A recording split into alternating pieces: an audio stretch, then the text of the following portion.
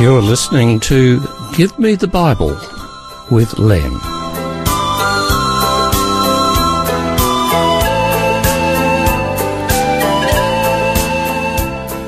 Today's program is entitled Total Commitment.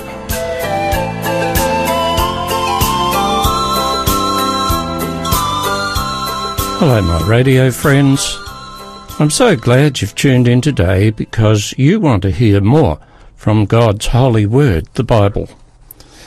You may have heard various stories about how God miraculously delivered some people from certain disasters.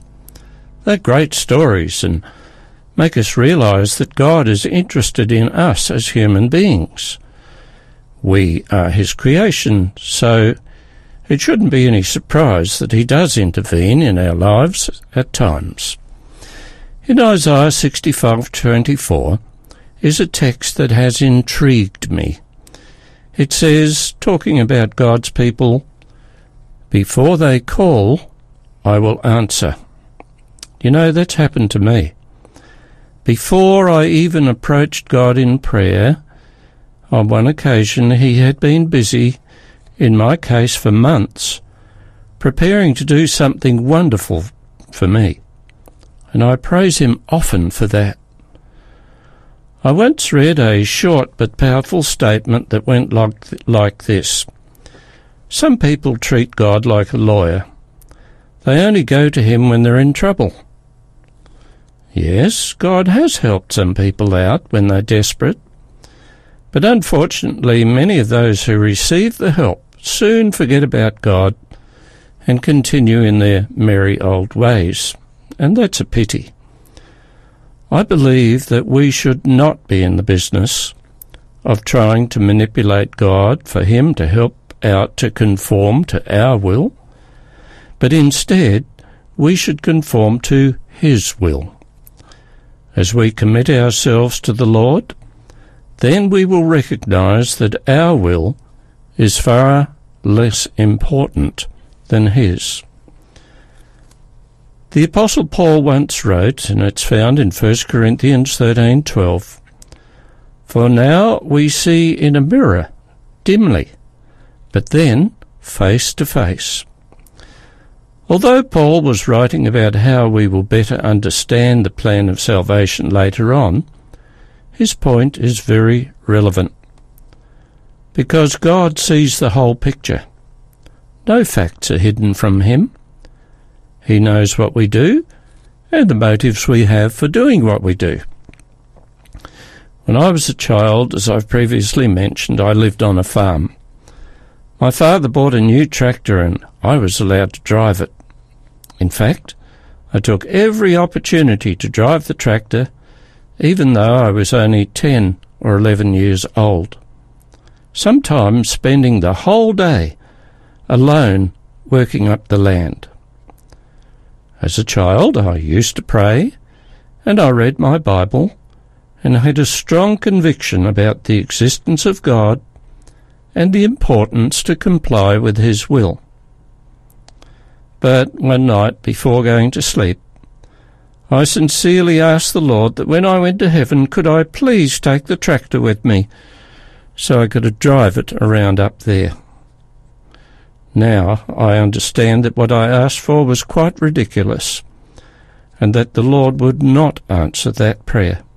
You see, in effect I was trying to convince God to comply with my will, rather than me complying with His will. And that's the main point of this program. When we totally commit ourselves to God, He will give us what we need. Now, here's a question that's bothered many people. What is the will of God? Well, the answer is found in 1 Thessalonians 4, verse 3. It says this: "It is God's will that you should be sanctified." And then the rest of that verse goes on to give an example, explaining that people should not indulge in immoral behaviour. So then, what does sanctified mean? Well, sanctified means to be pure, morally right, holy, acceptable to God. So how can that happen? It comes as a result of our choosing to do the things God approves of. And here's where the Holy Spirit is involved, as He guides us to make right choices, and, as well, He motivates our consciences. And further to that, God has made His will very plain for everybody to know. It is expressed in the Ten Commandments, where it has been placed before humanity of what we are and are not to do. Those commandments cover our physical actions, our motives, our thoughts, our responsibilities, in fact everything we do. Romans chapter 12 verse 2 adds to what Paul wrote in Thessalonians. It says, "Do not conform any longer to the pattern of this world, but be transformed by the renewing of your mind. Then you will be able to test and approve what God's good will is, His good, pleasing, and perfect will." Put in a nutshell, God's will for us is to obey Him. At the end of the Lord's Prayer that Jesus taught to His disciples is this statement, "May thy will be done, on earth as it is in heaven." Total obedience is what happens in heaven. So total obedience is what should happen on earth. Now, I know that might sound negative, as if God is some tyrant whom we must please, like it or not. But that's not the case. If we honour, serve, and obey God, it is for our own benefit, because He has our best interests at heart. The psalmist in Psalm 40 verse 8 wrote, "I delight to do your will, O my God, and your law is within my heart." Here he expressed the sentiment of doing God's will as a pleasure, not a burden. The prophet Jeremiah has been named the weeping prophet, and he was given unpopular messages to deliver to the Israelites who had turned their backs on God. Yes, they continued to carry out the religious rites and traditions, but it was all form and ceremony. They had turned their hearts away from God. So this is what he instructed Jeremiah to say to the people. And it's found in Jeremiah 6:19 and 20. "Hear, O earth, behold, I will certainly bring calamity on this people, the fruit of their thoughts, because they have not heeded my words, nor my law, but rejected it.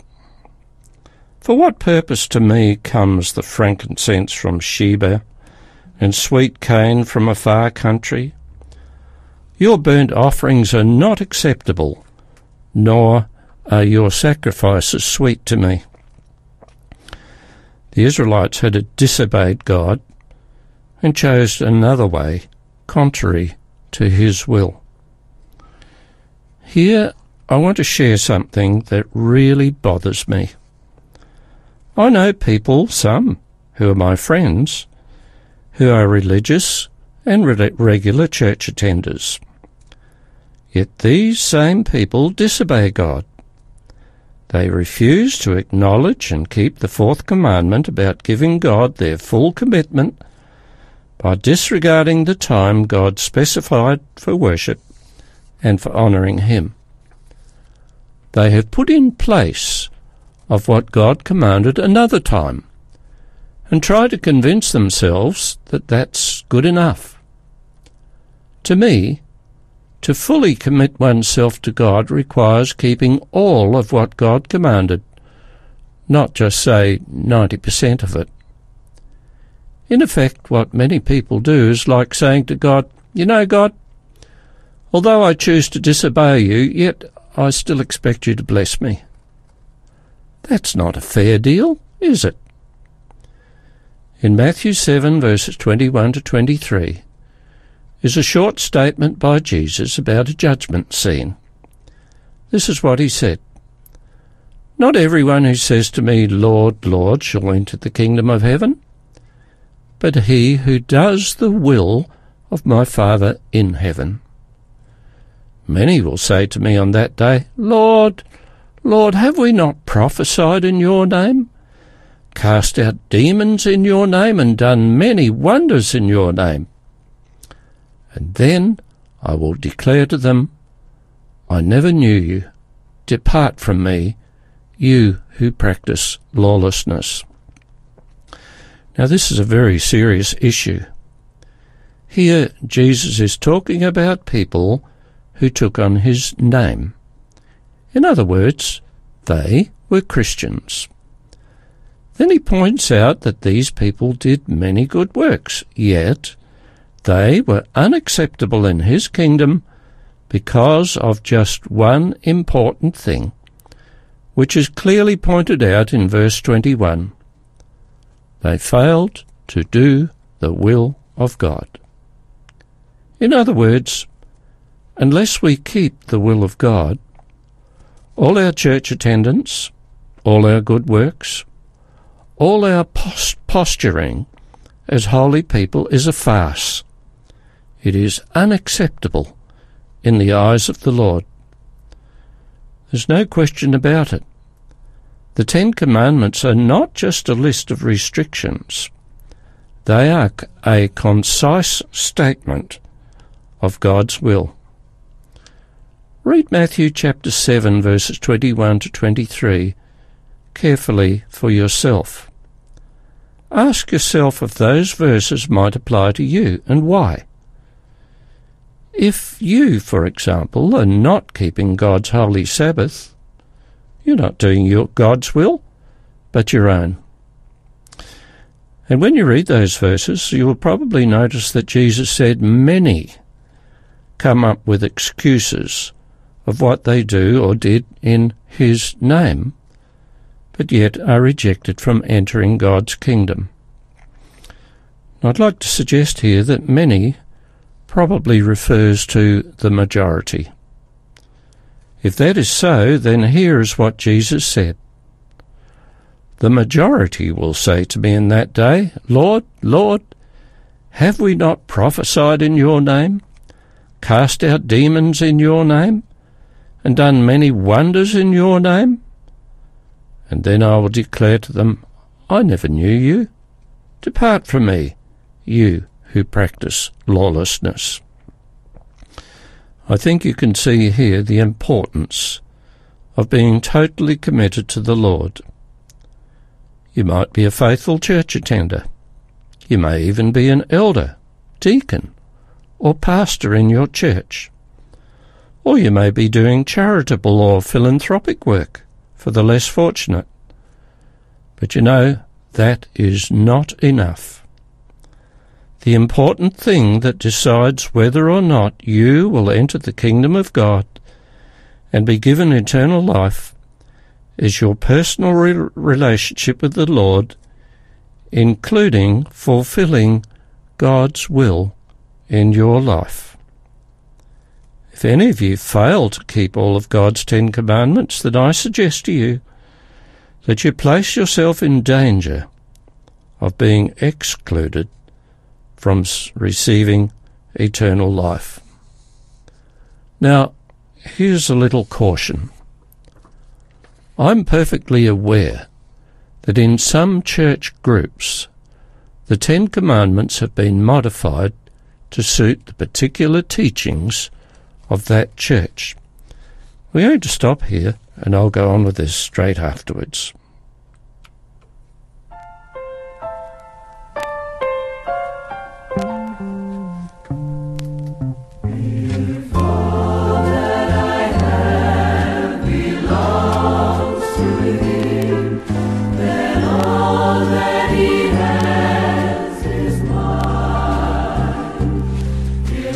Give him my life, my love and desires.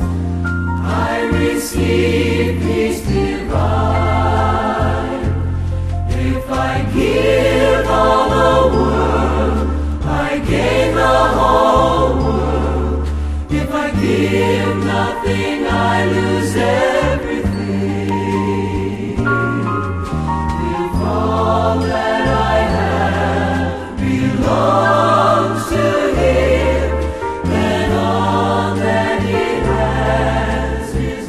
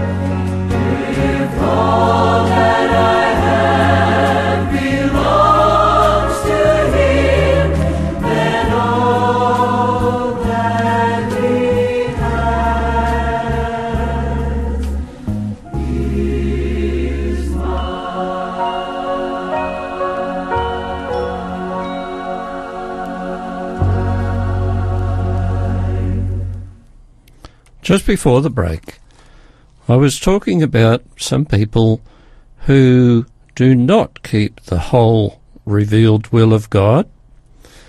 And I know some of these people quite well personally, some of my friends. But I'd like to mention first of all the Lutherans. Now, I have a Lutheran little catechism, and in there I can see they have adopted the Roman Catholic version of the Ten Commandments, where the original intent and meaning has been changed and other parts excluded. Get yourself a copy of the Ten Commandments in the Bible, like in, say, the New King James Version, where there's been no modification. Otherwise, you might be misled by a dishonest translation of God's holy word. And then, when you know what is right, if you are honest with yourself, you have no choice but to do what you know is God's will. Some of you may like watching television programs like My Kitchen Rules or MasterChef. Let's say Gordon Ramsay has a new apprentice, you. You are to make a Black Forest cake. Gordon Ramsay gives you the recipe and all the instructions, and you set out to make the cake. When everything is mixed and ready, you pop the cake into the oven. The recipe says the oven is to be set on a medium heat and the mixture needs to be baked for 50 minutes. If, however, you decide to disregard that instruction and you bake the cake for 10 minutes, what would be the result? Well, firstly, the cake would be a disaster, and secondly, Gordon Ramsay would tell you to get lost, to get out of his kitchen and never come back again. And he could say a few other unflattering things too. I see this scenario something like the judgment scene Jesus spoke about. No, we cannot go through life saying, I know God said I must do this, but I will be excused because I'm doing some other good thing. He'll be happy with that. Don't fool yourself. God will not be mocked. In Revelation chapter 22 and verse 14 is a statement about those who will be part of the Lord's kingdom. The text reads differently in different versions, so I'll quote from firstly the New International Version of the Bible and then from the New King James Version. First of all, the New International Version, Revelation 22:14. Blessed are those who wash their robes, that they might have the right to the tree of life, and may go through the gates into the city. Now the New King James Version, Revelation 22:14. Blessed are they who do God's commandments, that they may have the right to the tree of life, and may enter through the gates into the city. The main difference is in the two expressions, wash their robes and do God's commandments. Firstly, what does wash their robes mean? It's easy for people to put a little twist on the wording of this verse, to say that Christ washes our robes with his blood, his sacrifice, and his righteousness for our unrighteousness. He does it all. But the verse doesn't say that. The text speaks about our washing our robes. Our washing means we must be involved. We cannot just sit back and think that Christ does everything. Action is required on our part. We must make the choice to accept and then to apply what Christ has done for us. In having accepted Christ's gift of forgiveness, we still have a role to play. As we accept his righteousness, we are required to live righteous lives, right? And how does one live a righteous life? By being obedient, by being fully committed to the Lord. The New King James Version goes right to the point. Those who inherit eternal life and who will occupy the place Christ promised to prepare for them will live righteous lives. And how? By keeping God's commandments, of course. This idea is reinforced in Revelation 14:12, where it says that those who will occupy the city of God are referred to as the saints. And the verse goes on, this calls for patient endurance of the saints, who obey God's commandment and remain faithful to Jesus. God has clearly outlined what we humans are required to do. We are to keep his commandments, all of them. Don't think about trying to get around them. Just keep them. If you really want to please God, if you really are committed to him, you need to do what he says you are to do, nothing less. Our title to heaven is the righteousness of Christ imputed. Our fitness for heaven is the righteousness of Christ imparted and practiced. The outward evidence of the righteousness of Christ imparted is compliance with the commandments of God.